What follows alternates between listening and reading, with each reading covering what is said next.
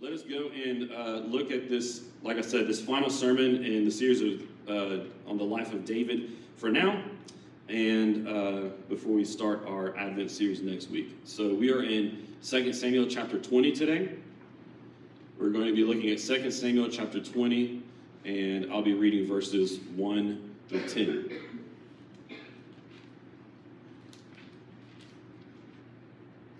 Second Samuel chapter 20. If you don't have your Bible with you, that's all right, because we'll have the words on the screens next to me, so you'll be able to follow along there.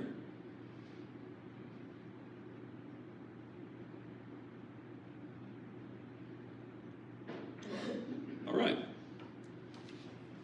Well, if we're all ready, then we'll go ahead and read in 2 Samuel chapter 10. Like I said, I'll be reading verses 1 through 10.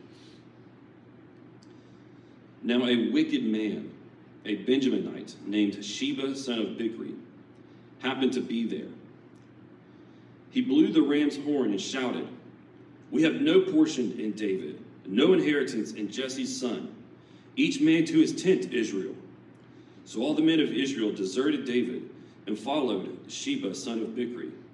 But the men of Judah from the Jordan all the way to Jerusalem remained loyal to their king. When David came to his palace in Jerusalem, he took the 10 concubines he had left to take care of the palace and placed them under guard. He provided for them, but he was not intimate with them. They were confined until the day of their death, living as widows. The king said to Amasa, "Summon the men of Judah to me within 3 days, and be here yourself." Amasa went to summon Judah, but he took longer than the time allotted him. So David said to Abishai, "Sheba, son of Bichri, will do more harm to us than Absalom. Take your Lord's soldiers and pursue him, or he will find fortified cities and elude us." So Joab's men, the Kerethites, and the Pelethites, and all the warriors marched out under Abishai's command. They left Jerusalem to pursue Sheba, son of Bichri. They were at the great stone in Gibeon when Amasa joined them. Joab was wearing his uniform over it, and there was a belt around his waist with a sword in its sheath. As he approached, the sword fell out.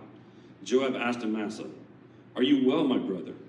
Then with his right hand, Joab grabbed Amasa by the beard to kiss him. Amasa was not on guard against the sword in Joab's hand, and Joab stabbed him in the stomach with it and spilled out his intestines on the ground. Joab did not stab him again, and Amasa died. Joab and his brother Abishai pursued Sheba, son of Bichri. So, we'll stop there for the reading, just for the sake of time, but I recommend you go and read the full chapter later today to see what eventually happens when they go and catch Sheba. He's defeated, and then they return back to David. But if you've ever watched a TV series before, maybe one that you really got into that you're a fan of, you started watching it and you watched the first season, second season, third season, however long it went on. And after a while, you started to notice a pattern from watching this series for so long and seeing all the episodes. You started to notice a pattern in it. You started to notice how there was a lot of similarities between the storylines of the episodes and the arcs of the characters and the behavior of the characters and so on. You started to notice this pattern, and you got to the place of man. The sin nature in the lost compels them to do nothing else but to rebel against God. And for those who are Christians, who have been given a new heart, though our heart has been renewed, we've been given a new spirit by the Lord, we still wrestle with the flesh. And so even for the Christian, as we grow and as we advance in our sanctification, there will still be rebellion left in us. Unfortunately, sadly, tragically, the rebellion in our heart goes ever deeper and deeper and deeper. So the saint who has been walking with the Lord for decades, and who has been slaying sin, who has been repenting, who has been reaching greater degrees of holiness, for every sin that they kill and sinful, wicked root that they dig up out of their heart, they find the root goes deeper still.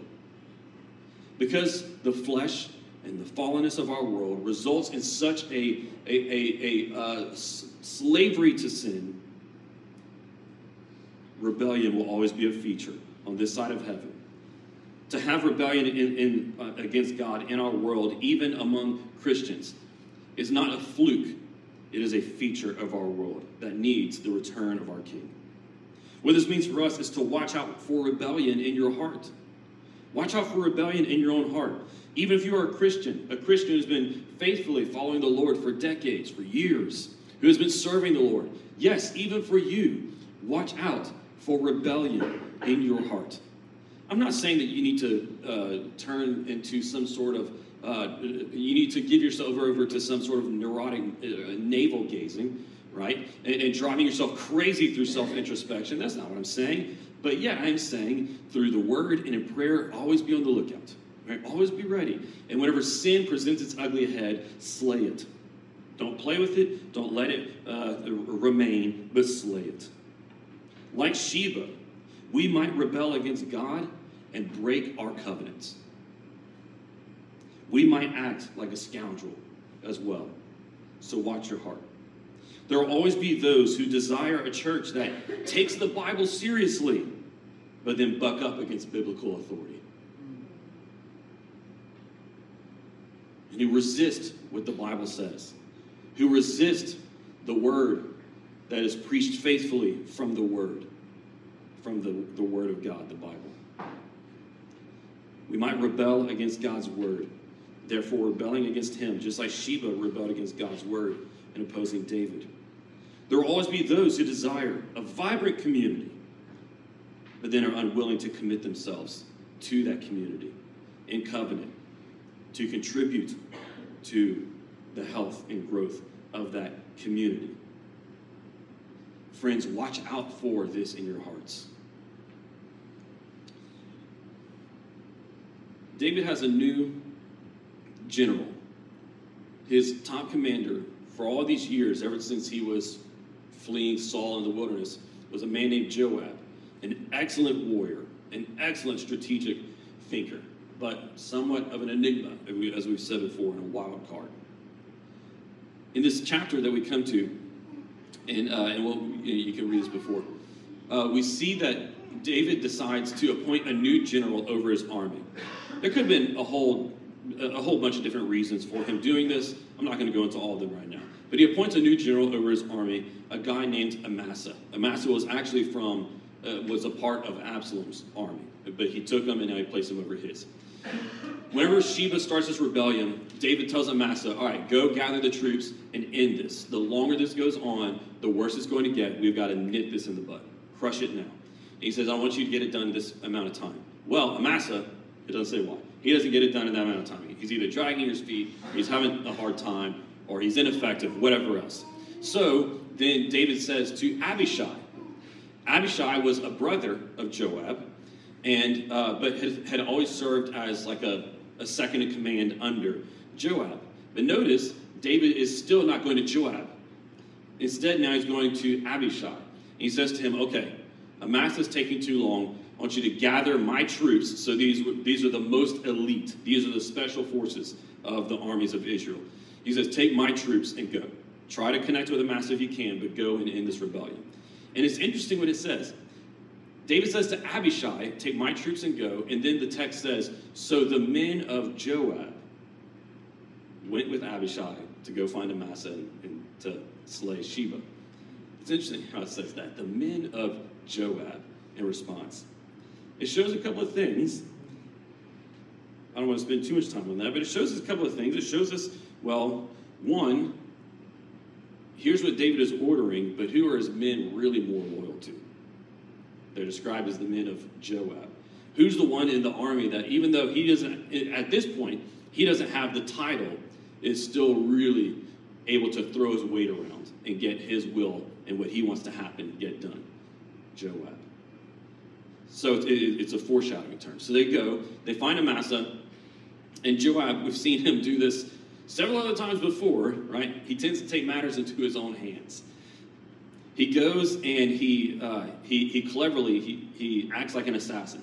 He drops his sword, making it look like an axe, and as he goes up to greet Amasa. And what he does, the text tells us in detail how he gets it done.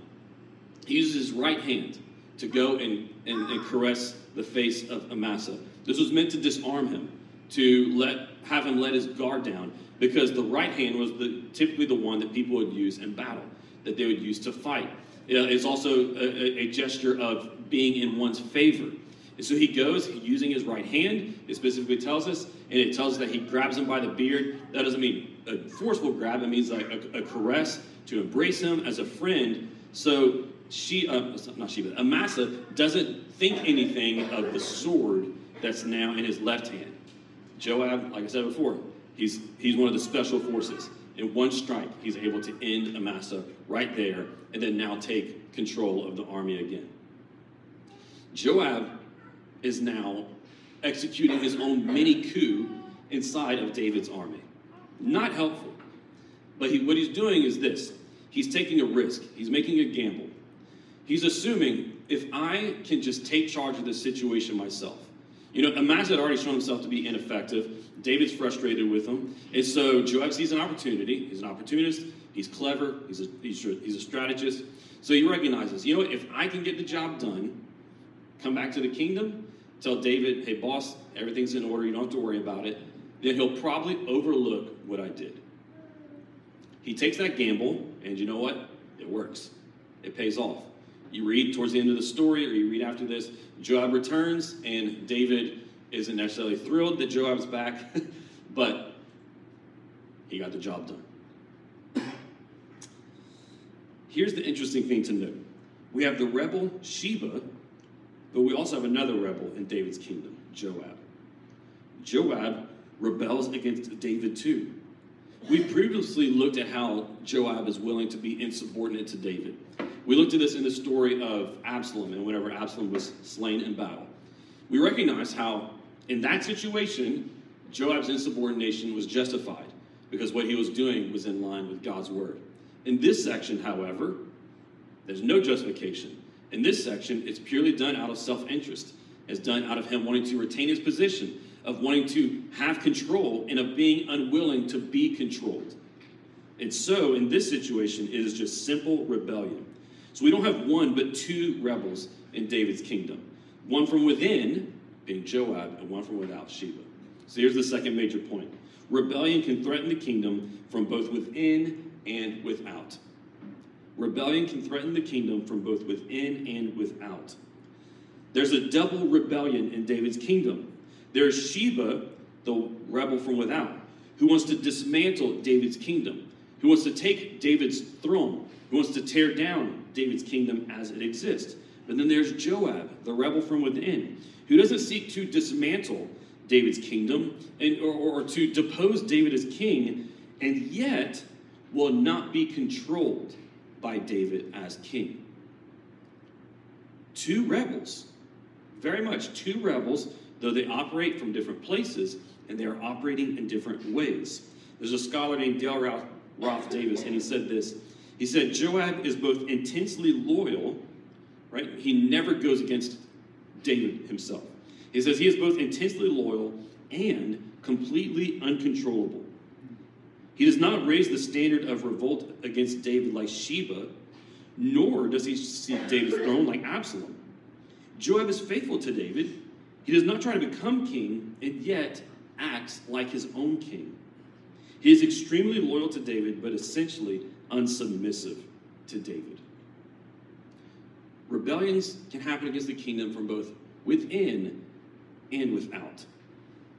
It's easy for us to note the rebels and the Shebas who attack the kingdom from without. Even today, those who oppose and attack the church, the kingdom, from the outside of it, who would like to dismantle it, who would like to see it weakened or marginalized or silenced and so on. It's easy for us to point those out, but often it's not as easy for us to point those who are rebels from within, who don't necessarily seek to dismantle the status quo, who don't seek open rebellion against God and their word, and yet in their lives will not be controlled by God's word. Yet in their lives are finally unsubmissive to Christ as Lord. What this means for us in applying it to our lives is, I think we should ask ourselves the question, are you holding on to control of your life? Are you like Joab in the church? You're in the kingdom. You're not launching any outright rebellion. You're not opposing the king. are opposing the kingdom, right? You're not opposing the church and trying to disrupt it or sow disunity, right? By all outward appearances, you might be a good member. And yet, there's still a part of you that is unwilling to be controlled by your king. Just like Joab was willing to remain in the kingdom in his place, be a good soldier, but not be controlled by his king. We can see these spillover principles into the kingdom of God today. We have many that might acknowledge God's sovereignty and then yet disregard his will. Remember what Jesus said at the end of his Sermon on the Mount. In Matthew chapter 7, verse 21, he said, "Not everyone who says to me, 'Lord, Lord,' will enter the kingdom of heaven, but only the one who does the will of my Father in heaven." The difference between those who say, "Lord, Lord," right?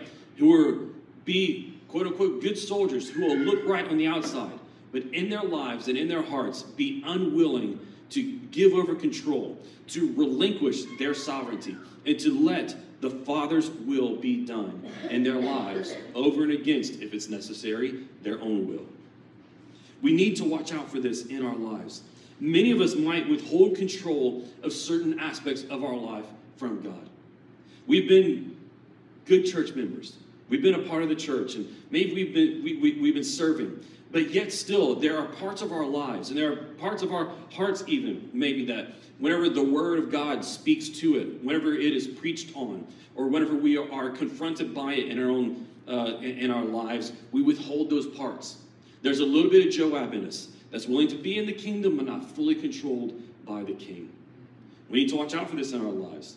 We close off our heart from the good doctor who would come in and perform surgery to cut out that sin, to cut out that need for self-control, right? A sinful form of self-control that is within us that would hold ourselves off, hold ourselves back from God the Father. Are there areas of your life that you're still acting like Joab? It can be in a lot of different areas for each and every one of us, just as we are individuals. It can be in the areas of our relationships.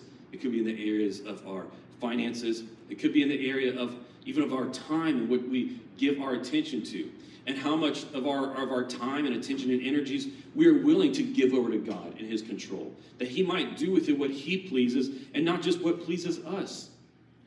Are we withholding control of our time in terms of our days and of our weeks? Are we withholding control and not giving God the best of our time day to day in the word and in prayer, but instead holding control over it for ourselves to do with it what we want, whether it be our hobby, whether it be Netflix, whether it be whatever else?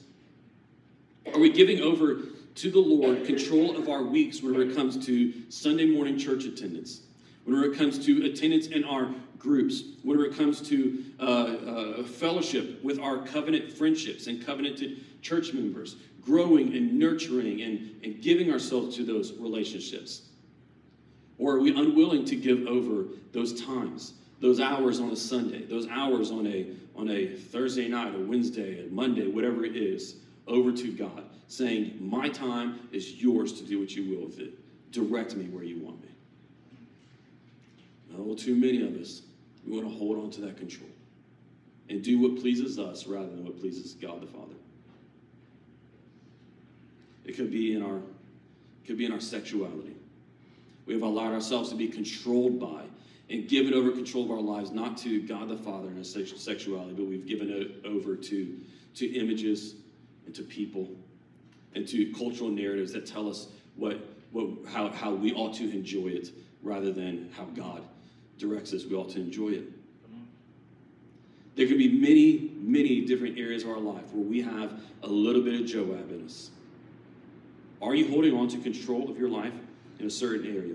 Do you have your heart closed off from the good doctor who would come in and cut out that sin, that cancer, that would take your life, that would hold you back from Christ, and that would, God forbid, lead you down a road that would end with you hearing from Jesus, "Turn back from me, I do not know you."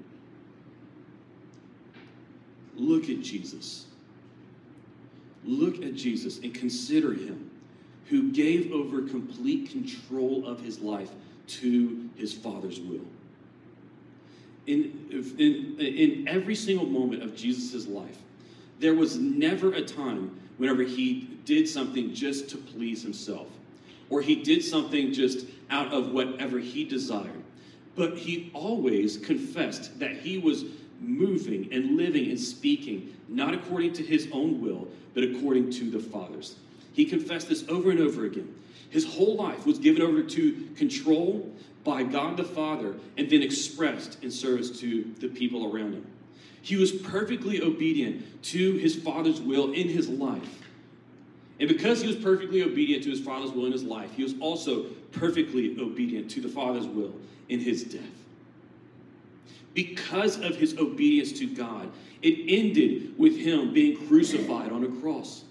Because he had given the control of his life over to the Father, it ended with his bloody execution at Calvary, with his suffering, with his humiliation, with his cursing, because he was obedient.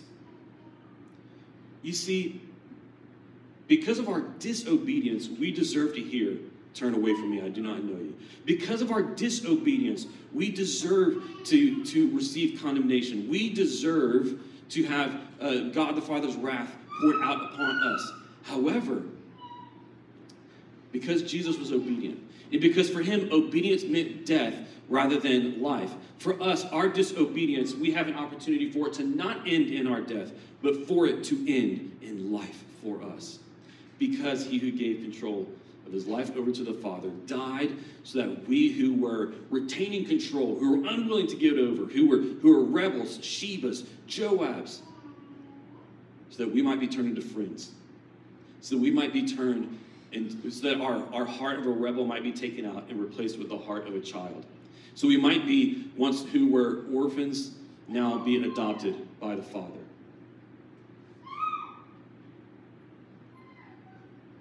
So how can I give control of my life over to God?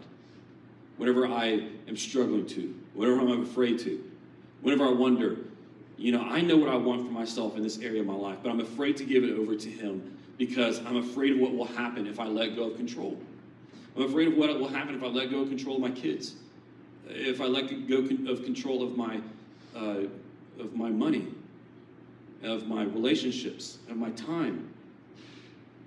We have this consolation that because Jesus' obedience for him ended in death,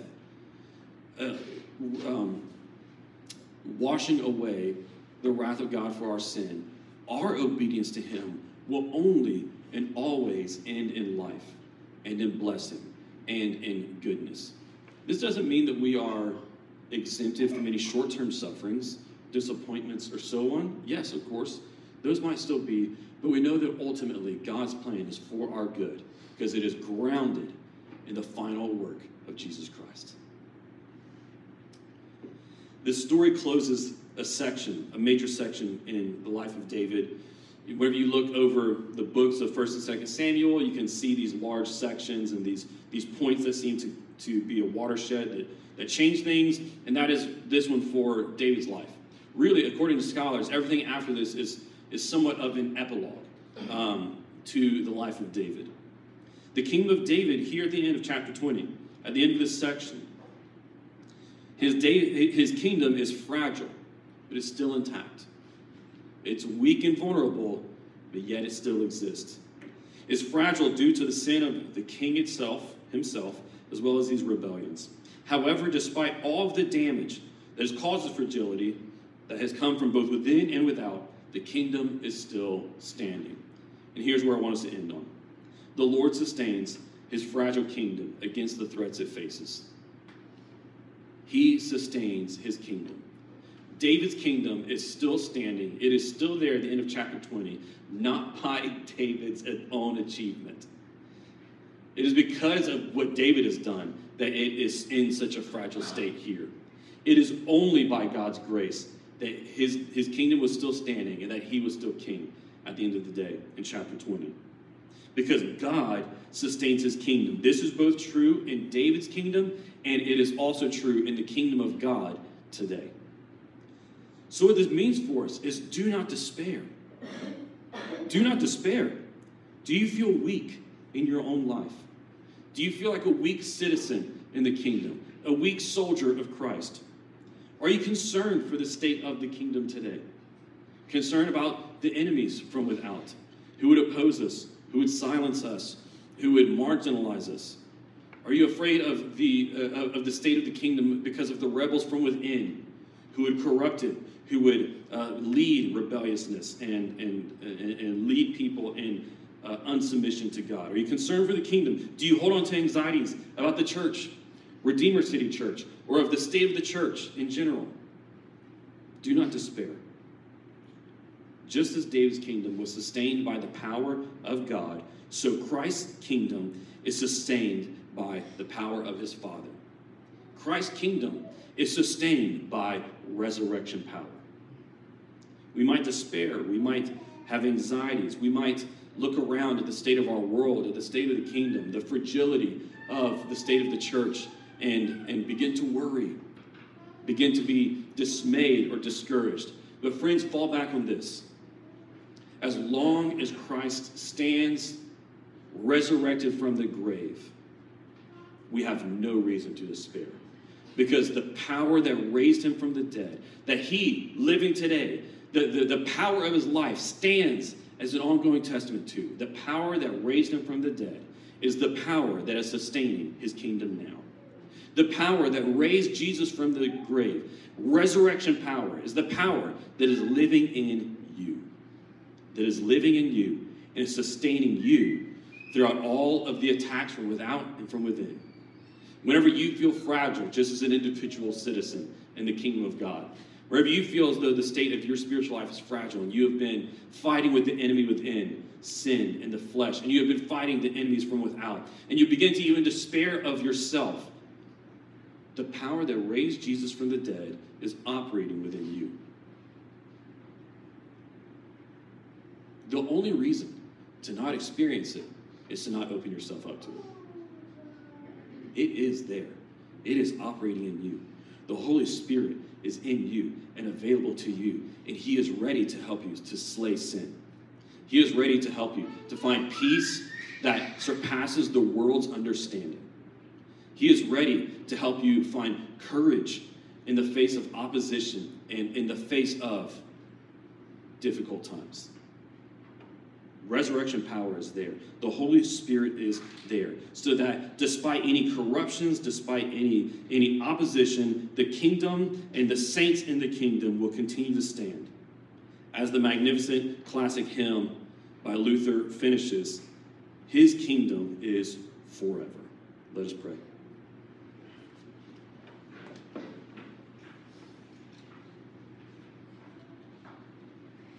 Lord, would you encourage our despairing, weak hearts? Would you strengthen our doubting souls that so often begins to doubt and to wonder and have anxieties even about ourselves and our own ability to fight sin and to continue walking in the light rather than in the darkness, to be persevering in good works and pursuing righteousness.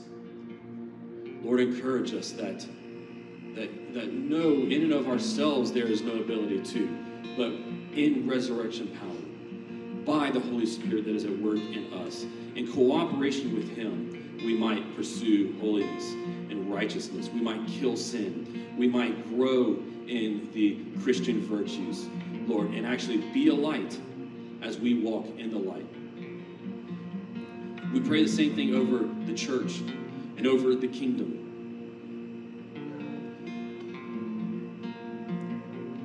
Father, let us be ever sustained by and inspired by and find our peace and hope in the cross of Jesus Christ and see how his obedience led to death so that for the disobedient we might be offered life.